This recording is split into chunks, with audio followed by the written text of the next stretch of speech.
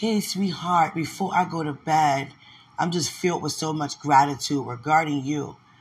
And through it all, sweetheart, through it all, my love, through it all the things that came your way, you still managed to keep that amazing smile up on your face. How amazing you are, how powerful you are, how genuine you are, how deeply rooted you are and planted. I am so in love with you. I am so proud of you. Your reaping is overtaking your sowing. The end is so much better than the beginning. Your outcome is prosperous. I thank God for your life just being filled with nothing but the glory upon glory of God in all that you do. I am so proud of you. I love you so much.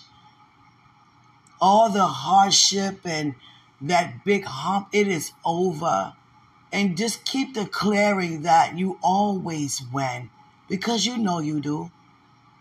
It building up your character. Look at you now. The glory of God is more evident.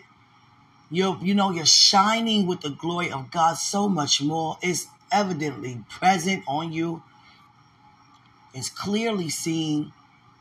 And I thank God for using you so much just to stand. Just to stand. I love you. I thank God for you. Greater is He who's in us than He who's in the world. Keep that amazing smile on your face